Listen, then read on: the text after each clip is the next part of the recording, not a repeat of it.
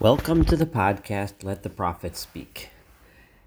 Today we are going to study the prophet Ezekiel chapter 16a, the first portion of chapter 16, that is the Navi Yecheskel, Parak Tes Zion. This is Saul Weinreb, the host of this podcast. Chapter 16 is a very long chapter, also a very stirring, very difficult one in many ways, and very graphic, which we will see as we study this. Because it is so long, I'm going to divide it into several parts. I'm not sure yet, either 3 or 4 parts. Today we're going to do part 1, which is going to end with verse 14. Just to remind you, in the last chapter, 15, the prophet started on a new series of methods of trying to convince the people and to get his message across. A new strategy that he started to deploy, which was using parables to convey his message. Parables can often be a powerful way to make a point. And in the first parable, 15, we heard the parable of the fruitless vine, comparing Israel to a vine that produced no fruit, and the uselessness of a vine that produces no fruit. Now he is going to use the parable of a woman, of a wife who is called, some would call this the harlot wife, a wife who is unfaithful, a wife who gives of herself to everyone else, but not to the one she is supposed to be in love with and supposed to be devoted to. That is the image. The image gets very graphic with sexual imagery, and we will read it and so develop the picture that Ezekiel is trying to convey to the people with this parable. So, verse 1, Vayhi dvar Adonai Elai lemar, and the word of God to me was as follows: Ben Adam, human being, Hoda et Yerushalayim et Toavota. I want you to notify Jerusalem, notify Jerusalem's inhabitants of her abominations. Another translation, probably a better one, is, because he's speaking actually to the people in the exile, is I want you to make known, to announce the abominations of Jerusalem. And in the following way, V'yamarta, this is what I want you to say, God tells the prophet. Ko amar Adonai Elohim lYerushalayim. So says the Lord God to Jerusalem, or it could mean regarding Jerusalem. Mechorotayich umoldotayich me'eretz haKenaani. Where you have come from, and your birthplace is from the land of the Canaanites. We know that looking back at the patriarchs, their land was the land of Eretz Canaan. At least Jacob and Isaac were born in the land of the Canaanites. So your origins are here, together with all the other people of Canaan. Your origins were no different than any of the origins of the people that surround you. Avich ha'emori, your father was an Amorite, ve'imech Chitit, and your mother was a Hittite. There's a lot of explanations as to whom they're referring to and so on. The point here really is not so much the actual lineage of the people, which is well known to us from the book of Genesis. It is the fact that in the beginning, we were born as a people in a place that were just like and just the same, no different, no better, or no worse than the people that surrounded us. There was nothing special about us. The key point in Ezekiel that we will find is what makes us special is the Torah that God gave us, is the special relationship that God has with us, which is based on our keeping His commandments and living the way He wants us to live, with the devotion and the commitment and the kindness to others. You know, as we know from other books, the tzedek, mishpat, justice, and righteousness. These are the things that make us different, that make us special. The covenant, which is based on our behavior. Our origins, though, make us no better than anyone else. If we misbehave, if we do not live up to what we were supposed to live up to, then we are just the same as everyone else. And that is the point that this pasuk is making. You were born here in this land just like all the other people around you, with the same forefathers as all the other people around you. Umoldotayech, but in a sense, you were even worse, and we'll see why. Moldotayech, this is verse 4, regarding your birth, biyom huledet otach, on the day that you were born.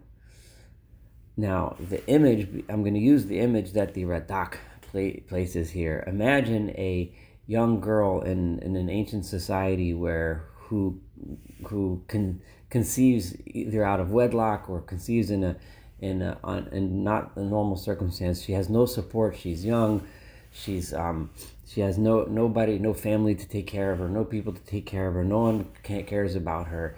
She gives birth in a field. She doesn't even know how to take care of the baby. Just goes through the awful pain of childbirth alone, all alone and forlorn. And on this birthday, lo karat sharech, no one even knew to cut your umbilical cord.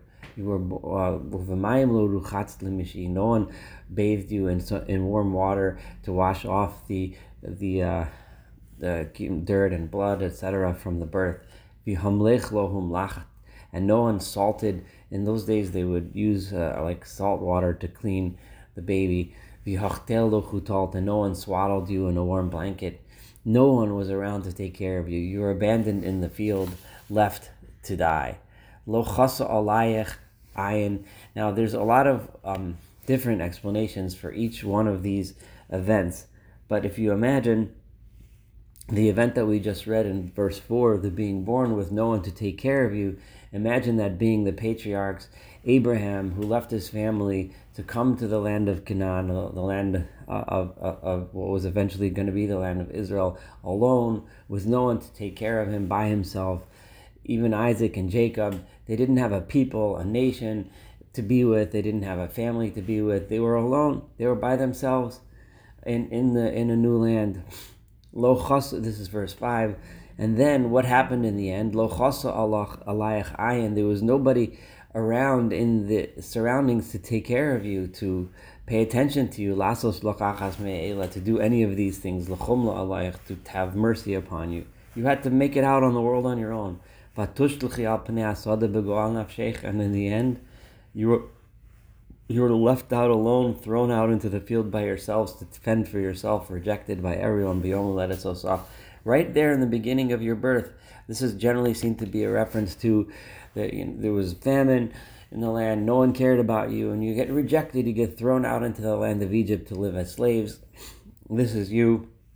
That's how you started. Still, at this point, no special relationship with God, no mitzvot to keep, no laws, no rules, no teachings about morality, nothing good, nothing special about us, just thrown out to be slaves in Egypt.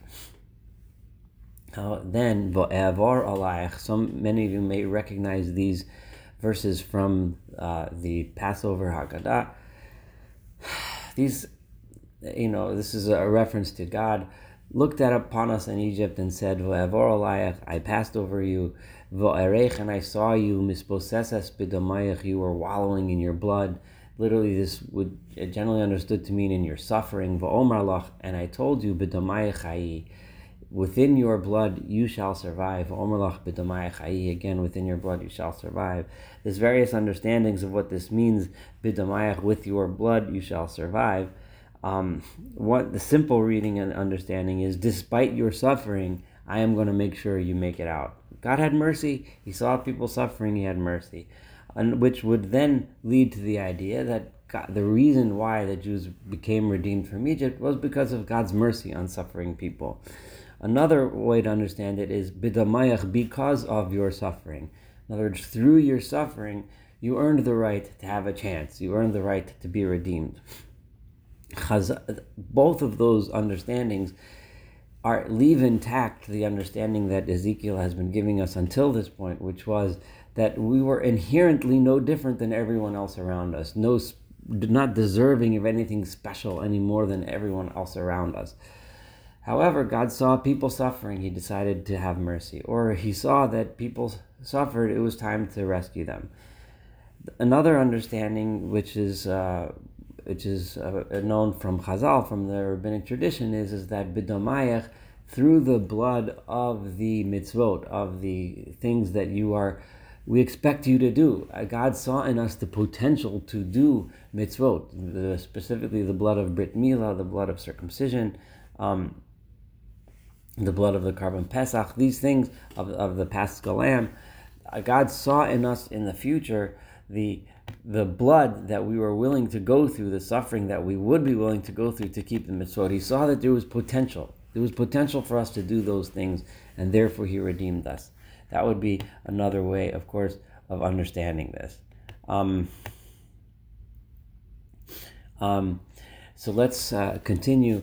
This next verse 7 is also familiar from the Haggadah, from Passover. I let you therefore grow within the land of your suffering, within Egypt. I let you grow like the fruits of the land. As we know, the more the Egyptians would punish the people, the more they would grow, the more children they would have, the more they would prosper. Vatirbi, vatigdali, you became many, and you grew up, and you started developing a sense as a people. Vatavoi ba'adi adayim, and now we're imagining this abandoned baby as a young girl. We've been using the feminine language, the feminine tense of Hebrew this entire time. So you started to grow up. You grew until you became a physically mature woman, shadayim nacholnu, with breasts properly developed, and your hair sprouted across your body. However, va'at erom ve'eria, you were still naked. You didn't have the clothing to wear, and this is generally understood to be referring to the clothing, which is the Torah, which there's nothing special about you until I give you, God says, with the covenant that I will make with you, I am going to give you a mission. That mission is that moral mission, the ethical mission, the mission to teach the world what it means to relate to God properly, to end oppression, to work together with each other, to worship a single God, and to get away from the corruptions and abominations that were associated with the idol worship of the rest of the world. So Erom Ve'eria, at this point you were still naked. You didn't have that yet. Va'evor alayich, and I passed over you. Va'erich, and I saw you. I saw that you had grown.